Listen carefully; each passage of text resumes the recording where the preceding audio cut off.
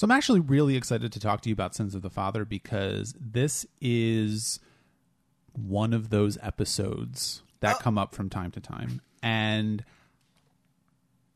I don't have a lot of prelude. What did you think of it? I really liked both of these episodes, actually. It's another where we had a really good week. And I like that they're both kind of Picard episodes, because we haven't really had Picard episodes in a while. That's true. And I actually think that's kind of cool about the show, that it, that the ostensible main character of the show isn't always the main character.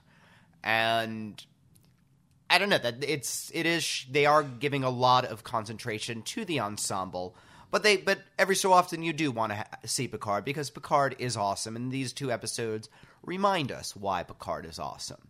Yeah, and I think one of the things that's very different about The Next Generation as opposed to the original series is that Kirk was very obviously the main character. He was the hero of the show. And of course, Spock as well, but Kirk was sort of like the focal point. He was the audience, surrogate in a way. Picard is not. Picard is very much more distant from the show, I think, in a lot of ways, and we don't always get a sense of what Picard is thinking or knowing.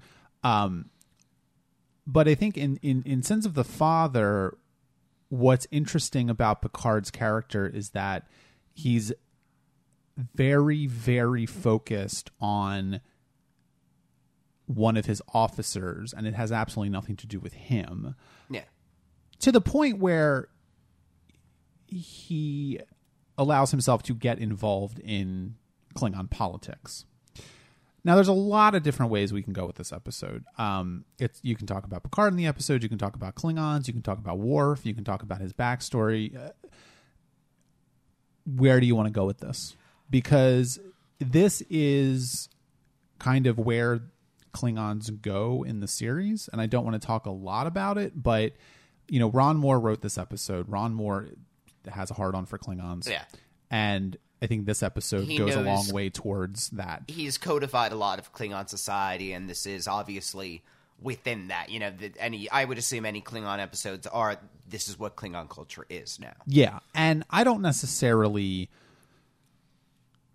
have a problem with Klingons. I don't find them very interesting. Let me put it this way, because I can see why, to a Trekkie, Klingons are really annoying and overdone. I can also see, as, not really a Trekkie, why people think the Klingons are cool. And I thought there was a lot of this episode that was really cool. Why are the Klingons cool? I don't know, Bill. I don't know. It is nice to have a different culture presented that is as well defined as this, and that does reoccur. In a way, like, they're interesting for the same reason I find the Vulcans interesting or whatever. Now, yes, I like Vulcans much better than I like Klingons, but I like when the show goes into detail about what a kind of aliens is. I like aliens. I think that's interesting. So the fact that we are seeing an alien planet, and we are seeing alien customs and alien rituals, an alien justice system and all of that, just the way they have stratified. It's simple world building. Whenever Star Trek does world building, I like it. Yeah, and I think world building is something that Star Trek doesn't do all that well, or it doesn't do it often, I should say. I mean, when it does it, I think it does it well. If you go back to something like Amok Time, for example, and you got your first glimpse of Vulcan and what their culture is like. And this is kind of another episode where we have a parallel to Amok Time. I think in a lot of ways, if you look at the main cast of this show, Worf is really the only alien that has a culture that is a main cast member. Yeah. Everybody else is a human or Data. So I think that's right. Yeah, that's right. Well, there's Deanna Troi, but she's half human, so whatever. And Betazoids just never really get flushed out in any way whatsoever. Which, could be a problem. I don't know. But, if you look at it in terms of like the original series, you had Spock and his culture was fleshed out, and then Vulcans are very much not a part of the original or the Next Generation. And so Worf kind of functions in that role. And we've already seen glimpses of Klingon culture. We've seen it in Heart of Glory, and we saw it in A Matter of Honor and The Emissary, and now we're seeing it in this episode. And this is kind of an episode which is able to do a lot of different things on many different levels. It's very much a third season episode. Yes, they could not have done this last season. No, they could not have done this episode last season because this is a character study for Picard. This is a character study for Worf. This is a backstory for Worf. This is a mystery episode. It's a sequel episode. It's a sequel. Well, it kind of is. I mean, no. It's an episode about Worf and Picard's relationship, and it's an episode about Klingon culture. So it's working on about 5 or 6 different levels, and it's able to satisfactorily handle all of them. In a way, it builds on all of those elements have been in previous episodes before, but it does build on those in a way. It's not just, and that's one of the things, it's not directly a sequel episode. They tell in 2 lines what the plot of, enough of Matter of Honor that what you need to know about it, but it is one which is the next step after that. I mean, there is a very, very loose arc in between those 2 episodes. I mean, the brother character? We've seen him before. I think so. Yeah. Yeah. And it's kind of nice that he ends up having a different role. That Riker being on the Puck is did I say that right? Did I do good Klingon? Sure. Yay! I don't know. I like that they're taking that this exchange program is still going on in the background of Starfleet. Like, I don't know. I thought that was kind of funny. I didn't expect that to be followed up. Well, I think it's interesting for 2 reasons. Number one is that the show has a memory, and the show is able to tell us things that happened in the past and make references to them and sort of build on them, right? Yeah. And this is very much something that the original series didn't really do that much. And which we've talked about that a lot. Yeah. The other thing is that it's a fake out. It's a complete fake out. Oh, yes. Because, the first time watching this episode. Oh, yeah. I thought it was going to be Matter of Honor, except the other way. You have, something the show could have done a very good episode. That was this Klingon commander on the Enterprise, and he learns, that sometimes you need to be more fair to people, and, in the emotional things, and everyone on the Enterprise, they go through a crisis where they learn to be a little stronger and a little more Klingon, and everybody gets through at the end, and Worf gets through, that's the episode you think they're setting up, and for the first 5 to 10 minutes of the episode, that is the episode you're getting, and then suddenly he says, oh, by the way, I'm your brother, and, father's a traitor. And then it becomes, That it becomes a completely different episode. Yeah, I like that. This show is doing that a lot. The show does do that a lot. Usually, I mean, it does that a little earlier in this episode than it has been, but it's not uncommon for the show to be 2/3 about one thing and then there's a twist towards the end. The show's getting really good at that.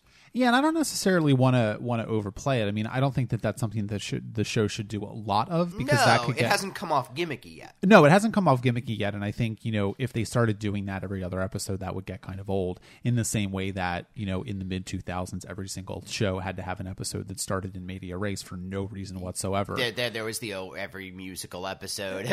Yeah, so end all episodes with a musical montage, et cetera, et cetera. These are sort of cliches. I think it's interesting that I don't think that this is something that the show does a lot of. So the fact that it's able to pull it off, I think, is really indicative of the fact that the show is a lot more comfortable with itself in the 3rd season. It is a feeling of the bottom dropping out. Again, you think you have all of the, you think you have all the information that's giving you, and then suddenly, the situation's a lot more complex, and that's nice. That suddenly makes the stakes get much higher. Again, that's another thing. This show has done a lot of interesting things with stakes because most of them have been very personal to, whether a person, ends the episode happy or not, whether they have a relationship repaired or not, those kind of things which are very important to the main characters. But here, we have Worf's family's honor is at stake, which is a very personal thing for him, sure. But there's also the caveat of he'll be executed if this doesn't go, which is we're losing a main character, we're losing a Starfleet officer, all of that. Yeah, and I mean, obviously, I don't think the execution threat is really there's no way they would have killed off Worf. I mean, that just wasn't going to happen. So, but on the other hand, you could say, well, who would have thought they would have killed off Tasha Yar, right? But yeah, of course. And, again, it was, and for this episode, it wasn't so much a case of, oh my God, are they going to execute Worf or not? But how are they getting Worf out of this execution? Right. And several options are given at, the magistrate, the judge, whatever he is, he essentially gives Worf the out, says, leave now and this didn't happen. We're never going to talk about this again. Like, he gives him the scot-free option. Later, and he probably has that till the very end, almost. If at any point Worf had decided to call this off, it would have been called off. Well, what I like about the episode is that it really sets up something interesting, which is that Worf is kind of distrusted by his own people, but he has a very, very strong and trusting relationship with Picard. And so it's almost this contrast where, Picard is there for Worf, and Picard is able to act as his whatever. Shadich? Yeah, there you go. Oh my God, can I learn Klingon? Sure. Learn Klingon. Have a good time with that. Thank you. And to the point where Picard is able to recite the whole lines of the thing. And, Picard is obviously someone who studies Klingon culture and has, it's interesting because Worf has Picard's respect, but I think more importantly, Picard has Worf's respect. Yes. And that's something that I think is very difficult for Worf to give, his respect. Well, here's the thing. I think Worf respects almost everybody who is a main cast member on this show. Sure. Because he respects Riker. He respects, Data. I think he even to a degree respects Wesley. You know what I mean? Like because he has time and time again seen all of these people at their best moments in crises. Again, he respects the fact that, he knows that Dr. Crusher, the second there's an emergency, she and her team are ready. He respects that, Deanna Troi doesn't take shit from people and, yes, she's about emotions, but she's a very tough person, as well. Like that's, and so it's interesting that he has gone into, Worf is a little more about balance, I think. I see him as a character. He does take his struggle is to take the best parts of his Klingon heritage, which is their strength and their tenacity and their honor and their discipline and all of those things. And he sees the best of what, humans have, which is, their loyalty to each other, their compassion, their culture, the way they, they group together, all of those things, and the way it's kind of more supportive than Klingon culture tends to be. And he tries to bring those two together. Yeah, but I think there's a tension there because I think Worf doesn't know to what degree Klingon society and the sort of Klingon high command is actually very sick.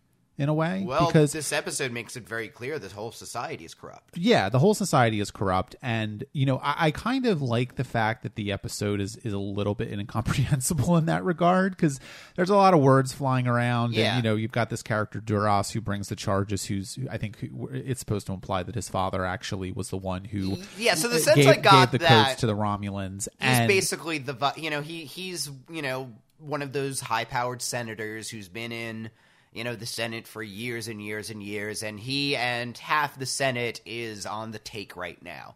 And this was, this was the attack on Kittimer. The attack on Kittimer was probably small potatoes compared to what some of the senators have done. And if Worf were to make a serious point and bring this to the people and start this investigation into this, I'm sure that tens of thousands of other acts of corruption would be. I mean, he says that it would lead to a civil war because that is what would happen if it turned out that half of the U.S. Senate was,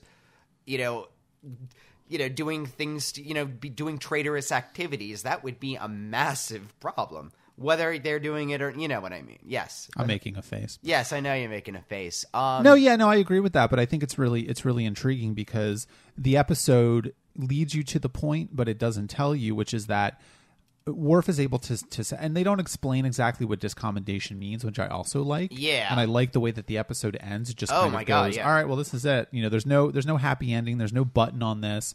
Worf is now essentially excommunicated from the Klingon Empire. It was, but, I liked that it didn't end with they're back on the bridge and somebody finds a word of comfort for him, because there is no comfort. Yeah. I mean, Worf is a person who values his culture because he is the proverbial fish out of water. He is the person who is more Klingon than the Klingons that live on the Klingon homeworld. Well, that's it, because he is the convert. He's the fanatic convert to Klingon culture. He learned it from he didn't grow up with Klingons. He probably learned it from books. He learned it from studying. He knows everything inside out. He probably, has memorized the Book of Kahless. This is something that will come up later. I'm now a nerd.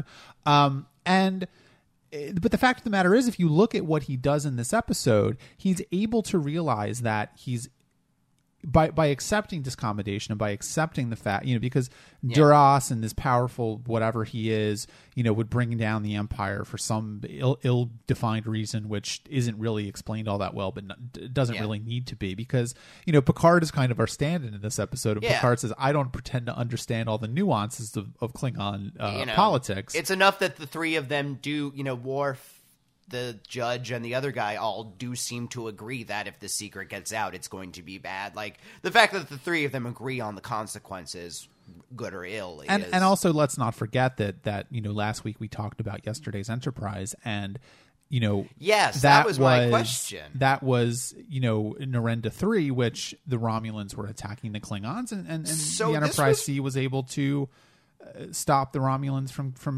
killing all the Klingons. So on a time frame level, that and Khitomer must have been within a couple years of each other, right? Maybe like Khitomer was 22 years ago, and Worf is supposed to. No, Narendra was 22 years ago. Khitomer, I think. Worf is supposed to be maybe like 30 or 35. Yes. I'm not exactly sure. So but if he was, you're looking at probably 10 or 15 years there. So obviously there was some sort of the Romulans were doing something, 20 to 30 years ago. This was part of that same series of Romulan actions. If there was a war against the Romulans, Khitomer and Narendra 3 were part of the same one. Exactly. And if you really want to geek out into Star Trek, remember all the way back to the third season, I think, of not of Enterprise. Oh my God. Jeez, no. We're not going to be there for a while. The third season of the original series, I think, where they revealed that the Klingons were using ships of Romulan design. Yeah. Because there was, the real reason was that they didn't have a budget to build more than one Klingon ship. But that has put into the canon that the Romulans and the Klingons had some sort of alliance in the time of the original series. What happened, we don't know. And so it was breaking down by this point, and the Romulans were openly attacking Klingons, 50 or 60 years later. Ooh, we could make a fanon theory that after the events of Star Trek VI, that pissed off the Romulans, and then they started turning around. Sure, it could be. Yeah. But I think the real point here is that Worf is able to realize that this would be very bad for the Empire, puts this aside and accepts his discommodation. And at the same time, this episode keeps... over and over again, it keeps pointing out Picard is weak. The Federation is weak. What is he doing here? He's not a Klingon. He has no honor. But Worf is able to see that the real strength of the Federation and the real strength of the members of the Federation, that this is a society that is open, that is working. It is completely different from the Klingon Empire, but it's more functional than the Klingon Empire. Well, it's not corrupt. Here's the thing.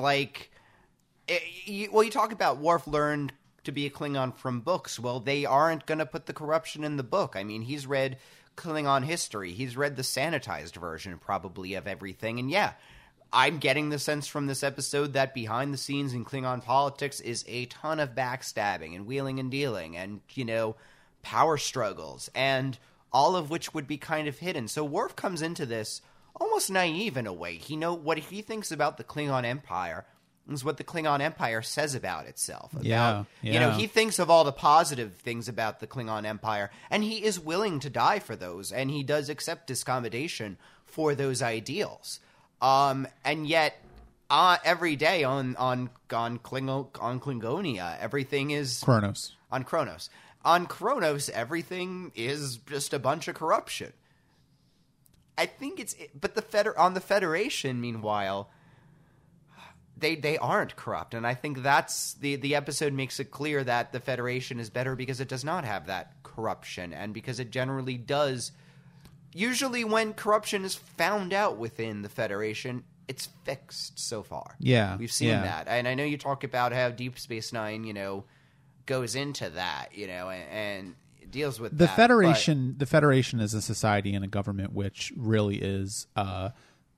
Of the people, and for whatever however it works, whatever way they were able to construct this government, it's very, very, very open, transparent, well functioning. And he people who are bad are considered to be individuals who have gone bad in some way. Exactly, right. Whereas I think what you really see with the Klingon Empire in this episode is you see a society which is really at loose ends. I mean, think back to Heart of Glory, right? The very first appearance of Klingons other than Worf in this series, where they're talking about we're at peace, we don't know what to do, we don't like it.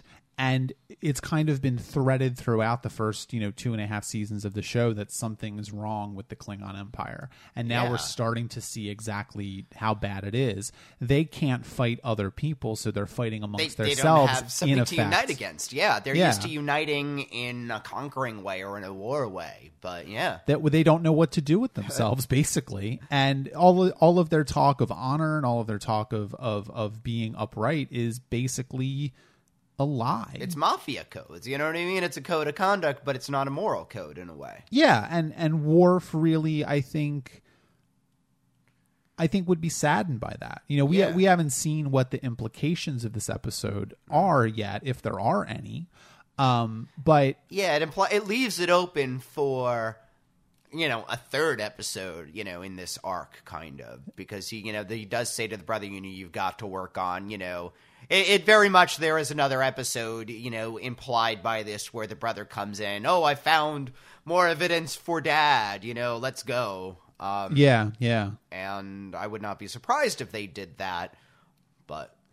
Well, let's talk about Picard, because we haven't talked about Picard much, and I think in a lot of ways this is a Picard episode. Picard gets to be a badass. Yeah. In both of these episodes, we get to see why Picard's the captain. We get to see him. We know that he's a great strategist. We know that he's earned the respect of everybody. We know everyone loves Picard. We love Picard. But, Picard can also kick ass. We talk about whether or not Starfleet is military or not all the time. But he does have at least military training. Yeah, Picard. absolutely. And, again, he gets so few opportunities to use it. It's really cool to see him hold his own against two Klingons, for a few minutes, longer than an actual Klingon did. Yeah, no, absolutely. And I think, really the interesting thing about that is, Picard is able to set aside his own command, really, to be the Chadich to Worf. Yeah. But when they're in that room and, they're talking about all of these things, and then suddenly he's like, no, I'm talking as the captain of the fucking Enterprise. Yeah. Like, you have a problem with me now. And so he's able to switch between the two so easily that it's almost easy to miss. I loved that moment because that was kind of, the Klingon judge basically says, like, if you do that, then, the Federation and the Klingons have a problem. Like, if you, essentially what they're saying, like, is if you, because Picard could zap, Picard could teleport him and Worf out of there at any time. Yeah. And they could have gone there and they could have just Enterprised away and, so easily. And again, the judge has given that option the entire time. At this point, that option does not exist anymore. Yeah. And yes, if he's doing that, he is essentially going beyond the Federation's jurisdiction. That is kind of an act of war. That is going to be at least a very major... But I think that's Picard saying that, no, I do speak for the Federation when I say the Federation would not countenance this act, this corruption. Yeah. And, I can't act for the Federation and accept this corruption. And this is worth going to war against to root out this corruption if that's what it takes. And also it seems to me, and this is just kind of my own personal take on this, but that the Klingons and the Federation are allies, but I don't know that the Klingon Empire really respects the Federation. Like they're able to form an alliance with them, but I don't know that they fully appreciate the strengths of the Federation, and I don't know that they fully appreciate them as enemies either. Well, here's the thing: I don't think the Klingons and it's less that they're allies, and it's more that they've agreed to not be enemies right now. I don't think the Federation, because what do really either of them get from each other? Well, I would probably easier trade, probably, things like that. But at the end of the day, I really almost get the sense it's less we're allied because we think that this is going to because of our respect or because we think something mutual we can get out of this, but more just a case of it's not really worth this fighting, so we're going to agree that this, we're not at war anymore. I think that you could probably make that argument for the Klingons. I don't know that you can make that argument for the Federation. And of course, the Federation does see the good in everybody, but yeah. I think, but really what I think is kind of the kernel there is that you see that on the micro level with the way that they're very, not exactly dismissive of Picard, but almost dismissive of him. And then at the very end of the episode, when he throws his weight around, they're able to, I think, realize that they're in over their head in some ways, and that eventually this is going to come out, and in the same way that the Federation is always going to come out on top. Well, that's actually kind of interesting, because in a way, Worf and his brother have the same, kind of really, he needles Worf. Finally, Worf comes in, and Worf speaks politely, and then they, start yelling at each other and fighting and all, and that's when he finally respects him and comes out as his brother. Yeah. In general, Klingons are a lot more surface in a way, in that they're going to show you exactly how tough they are right from the get-go. You get the sense that the Klingons both the Klingons and the Federation want to end fights before their start. The Klingons do that by intimidating you and saying, like, look, this fight is going to end really bad for you, and so don't even bother starting. The Federation acts much more politely for a long time because they figure we'll end a fight by becoming friends with each other. But they're equally tough. It's that the Klingons see the initial friendliness, see it as a sign of weakness, and underestimate them.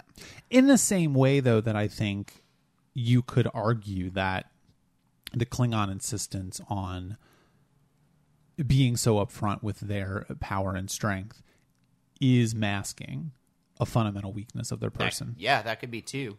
And the fact of the matter is, the Klingons aren't as powerful as they were 100 years ago. Yeah. So something is not exactly going well there. Yeah, and certainly Star Trek in general believes that the Federation has the right idea about this. So yes, but at the same time, they have a lot more to, I don't know, the Federation is gaining in power where the Klingon Empire is losing power, and that is not incidental to their methods. Yeah, I would agree with that. Because the Federation has made a lot of actual allies. Well, I'll give this one 9 chadiches. 9 chadiches. Okay. I'll give it 8.5. All right. Well, let's move on to Allegiance. So I was really afraid that this was going to be another Times Squared. 2 Picards makes me a little nervous. 2 of anything is a bad problem, but this is one of the few doppelganger episodes that I liked because it's not really, number one, it's not based at all on which one is the real one. I mean, once they have 2 in the same room, everyone, kind of knows that. At the same time, I thought the premise of everything was interesting. I liked, in a way, they kind of split the story into the A and the B plot of Picard in this prison and what he's doing, and then, fake Picard and what he's doing. And both of them were interesting.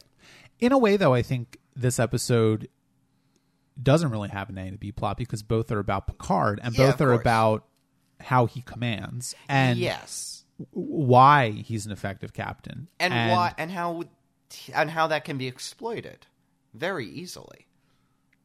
In what sense? In the false Picard gets as far as he does because everybody has absolute unwavering faith in him. In other words, Picard's able to say, look, just trust me on this one. I'm not giving you all the information, but every other time I give you the information. So if I'm saying, just trust me on this one, and Riker immediately says, yes, you've done that. We've seen once or twice, in the one where there was the conspiracy. Was that the one? Yes. In Conspiracy, basically the same exact situation happens. And it's implied that every so often there are these secret messages from the Federation that really only the captain has the privilege to know. Because the captain is so open with his crew at other times, the times that he's not, everyone figures he has a really good reason for this. when he's talking to, all of the crew members agree that in and of itself, he's not doing anything that out of the ordinary. And that's really how he managed to get so far. If he was a captain that nobody really did trust, the second he says, "Oh, I'm going to go," they would have mutinied immediately. I wonder about that, though, because I don't think that Starfleet is the kind of organization that, if the captain does something a little out of the ordinary, that they're suddenly going to have a mutiny. No. I think that's a bit of a facile reading. No, but I'm exaggerating, of course, but they would have gotten suspicious a lot quicker, at least. I don't know. I think they got suspicious fairly quickly. I mean, this is a good crew. Aside from the fact that he changed their orders and sent them off on another mission, okay, that in and of itself is not that unusual. That has happened before, as you point out. They really notice personality differences. That's what really throws them off. It's not his command in the sense of, I am giving you orders and you are going to follow them. It's the sense of the kind of person that he is. The fact that he doesn't show up at the poker games. He's not the kind of guy that's going to go to 10 forward and start a song. I mean, that is really what throws them off their game. That's the moment when they all, and, that in and of itself is interesting, because if you compare that to the way Picard is handling the situation in the jail, that obviously is Picard. There's no question of which Picard is actually the Picard, right? And it's also an episode which really goes a long way towards explaining, I think, why Picard is such an effective captain. I don't know that we needed an episode to tell us why Picard is an effective captain, because we watched the show, but I appreciate that they made the attempt, I guess. This was a good filler episode, I would say. Yeah, I mean, I wouldn't say that this is one of my favorite episodes, and I kind of don't really see much of a point to it, really, but I think in the sense that it is a filler episode, and it is kind of we need to make an episode. It's a good one. Yeah. And, they certainly have been doing this in the past, where they come up with things that are just awful, right? There weren't any boring bits to this episode. No, not at all. And I think, in terms of Picard's character development, I think it's a very important episode, because I think, at the end of the episode, you can kind of see Riker and Picard having a moment.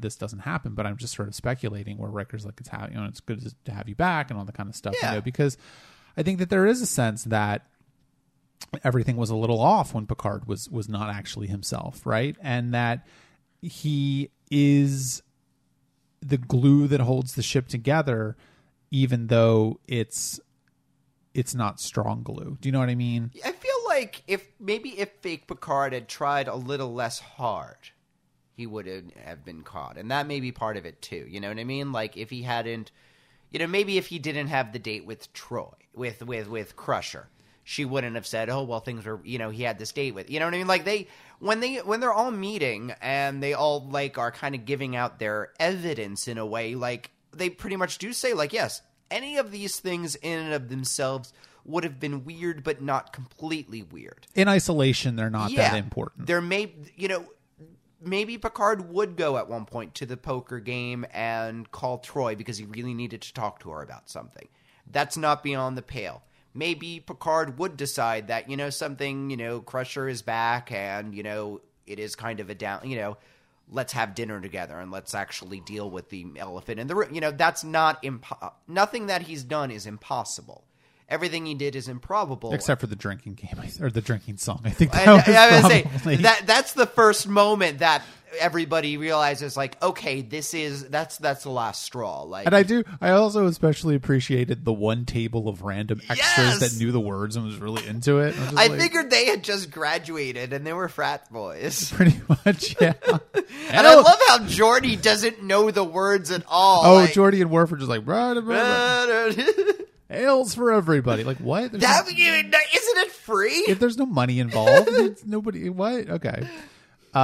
Yeah, Picard doesn't just hang out in 10 forward. This is all very strange. And I think that's the point, is that, it's fun. Like, it's fun to see Patrick Stewart do this stuff. He's a very good actor, and he very effectively, I think, plays the doppelganger Picard just a little bit off. You know, but he's not playing in a way that he's twirling a mustache. I mean, you can certainly see, you know, scale of one to fake Data. Well, that's what I was about to say. Data lore. He's maybe about a 3-ish on the scale of weird. You know, when he was Patrick Stewart's a better actor than of course Brent Spiner. Yes.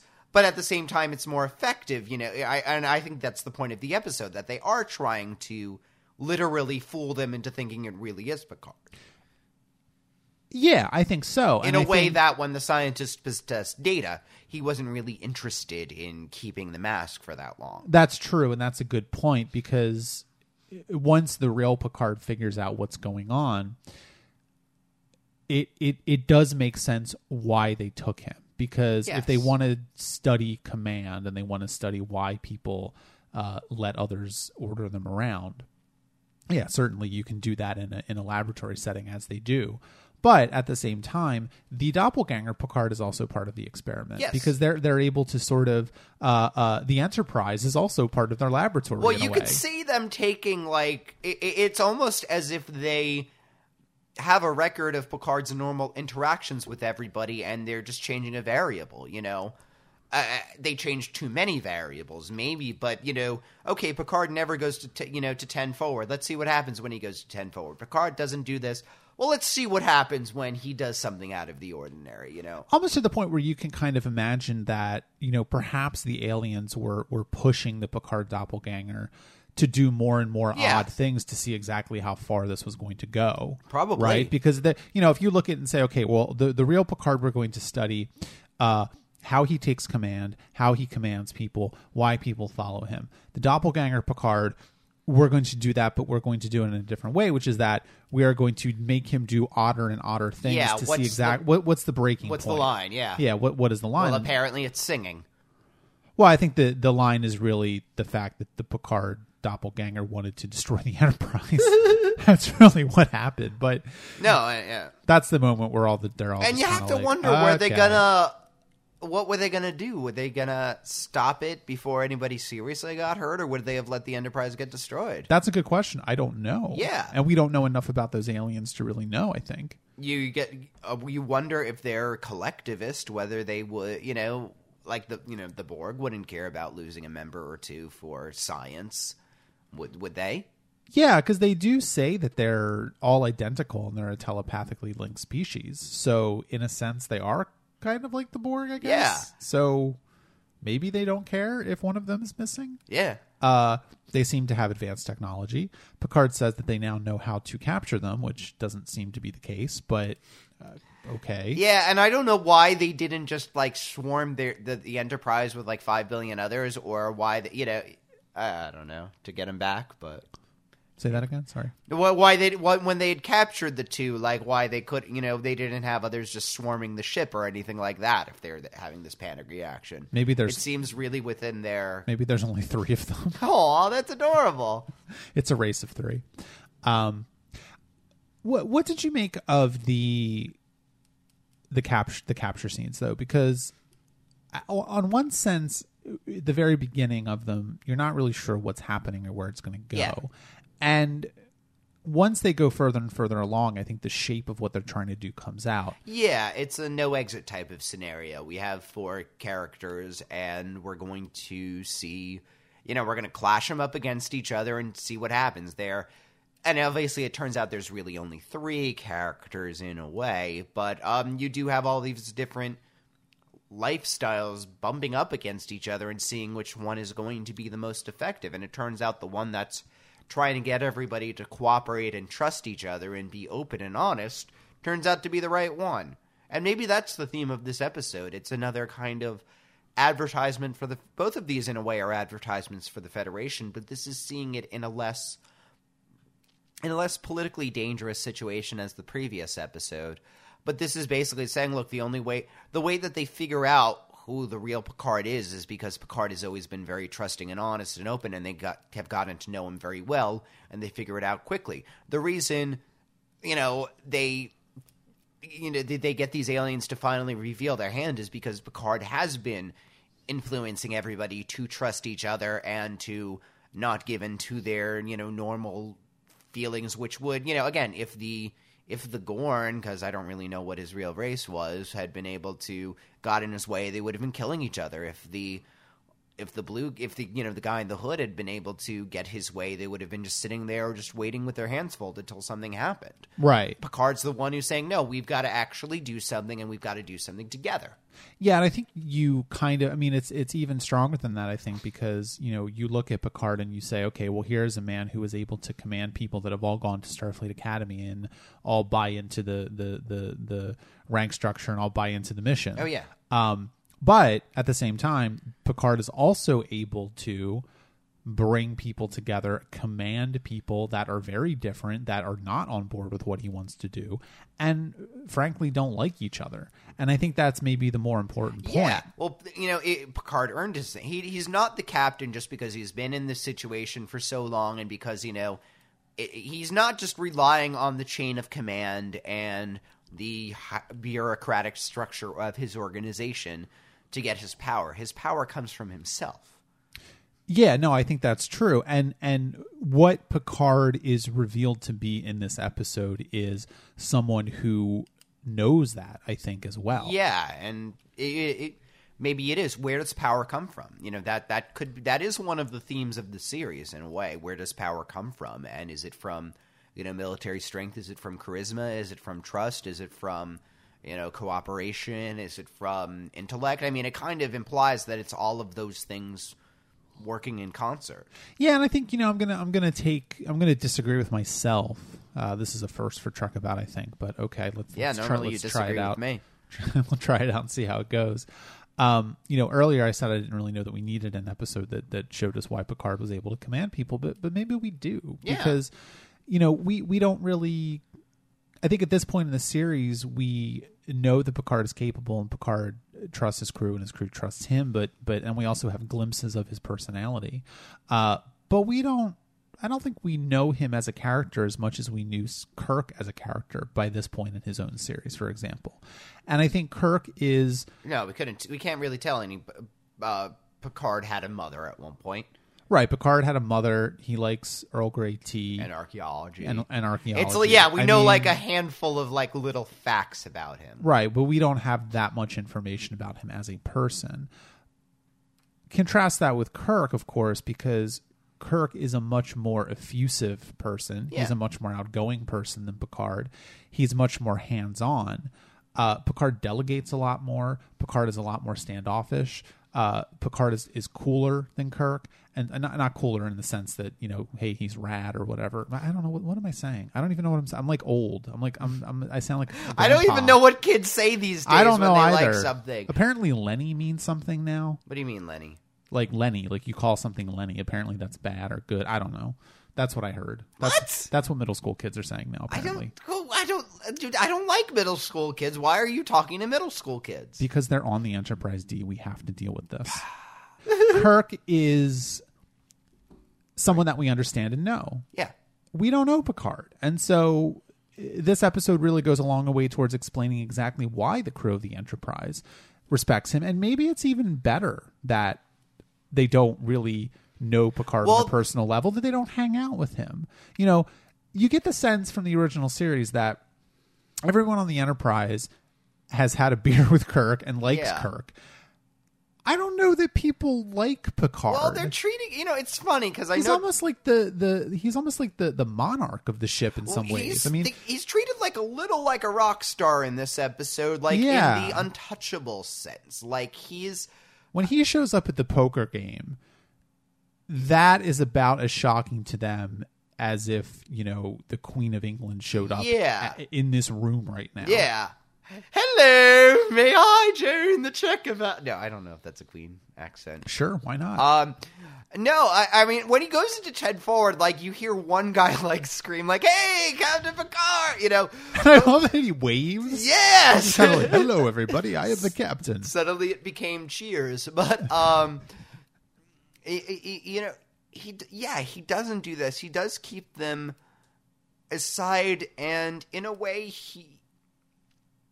I mean, this show has gone into that before about how, you know, people feel inspired to do their best around Picard because they always see they don't really see Picard as, I want to say, human in the sense that he doesn't present his weaknesses. He doesn't present his vulnerabilities. Yeah. He does a little bit to Riker and a lot to Troy, and that's about it. And in a way, that his part of his style is, I'm doing all of this, and, you can do this too. And, we don't have to have, people don't want to show weakness to Picard because they don't want to fail him because he's that. In a way, I mean, Picard is cool in the sense of rad, and everybody does think that. He's the captain of the sexiest starship in Starfleet right now. He's earned his position. Everybody's, I mean, the cadet, isn't a real cadet, but that said, if she was a real maybe cadet, a fourth year student would have studied Picard. I mean, isn't there a thing called the Picard maneuver in the world? Like, Picard is a very famous starship captain, so being on that the people who are on that ship know exactly who he is and what he's done and what he's accomplished in his career, and people are a little in awe of him. Yeah, I think there's a degree to which, the show hasn't ever really gone into this, but I think in some ways Picard's Kirk years were during the Stargazer. Yeah. And people didn't know who he was then. And so what we're seeing now is, Kirk in the original series was making his name for himself at that time. Yeah, actually. But Picard's already made his name. And so, the Enterprise, the original Enterprise was not the flagship of Starfleet. No. It was just one ship out of many. Kirk was just one captain out of many. He was making a name for himself, doing the best that he could. And of in the course, movies, we see that he's become that legend. Yes, exactly. Yes, that's kind of what the TNG era of the movies is, right? Where Kirk is sort of this larger than life figure, whereas in the Next Generation, Picard is already at that level, and so. What was Picard like when he was commanding the Stargazer? I think he may have been different. Certainly, I think he would have been warmer and perhaps hung out with his crew more. Yeah. To the point where when he's put into a position where he has to interact with his crew on a personal level, he's even maybe a little uncomfortable at this point, I don't get the sense that he's ever really someone who hangs out with any of them. I don't think he obviously he doesn't go to the poker games. He doesn't go to 10 Forward. The fact of the matter is the leisure activities that we see Picard engaged in the show so far. What is he doing? He's painting. He's reading in his quarters. At the very beginning of this episode, he is reading on the couch. Right. That's what he does in his off time. Yeah. Yeah. So he is a man who very much doesn't have any friends on the Enterprise. Yeah, and But I don't think we're supposed to take that as a bad thing. No, I think he's one of those people who believes in a kind of a work-life separation in a way. Like he doesn't believe that it's in a way appropriate to live this life the entire time, and that one should detach from it maybe at times to contemplate. Yeah. He's a much more contemplative person than Kirk is. You get the sense that every time Picard finishes a mission, every time there's an episode, you get the sense that evening he just kind of took the night off and just spent the time in his quarters just making his report and thinking about what happened. I mean, even to the point where little things like, Picard has a ready room, whereas Kirk did not. Yeah. Picard has a place where he can go to be alone with his thoughts when he needs to. It's just, it's really, this episode, I think in particular, is really selling the idea of Picard as a very different type of captain than the one that we came into with in the original series, and that the show is very different, and I think the show is realizing that at this point. Picard was never the kind of Kirk character in this show, of course. That's kind of Riker's role, but the show is finally interested, I think, in looking at that and seeing what the implications of that are. And I wonder, in a way, then, if Picard does see... Picard does see a lot of himself in Riker, obviously, and, the two of them work well together because they do have a similar values and all of that. You kind of wonder if maybe Picard is a little aloof in a way to train Riker for what how he needs to be when he's captain. Do you know what I mean? Like, I don't know. Riker is always going to be a more effusive person than Picard is. Sure. That's always going to be the problem, but, not problem. That's always going to be who he is. At the same time, I think Picard does probably think that a little more detachment might be helpful. when Riker is captain, he's not going to be able to just go and flirt with random crew members like he does now. I don't know about that. Okay. Well, maybe you will enjoy being on a ship. What would you give this one? I would give this one 7 jelly pucks. All right. I will give it 8.5. Well, next week, we are talking about Captain's Holiday. Another Picard episode. Had a good long string of Picard episodes. And Tin Man. We'll talk to you then.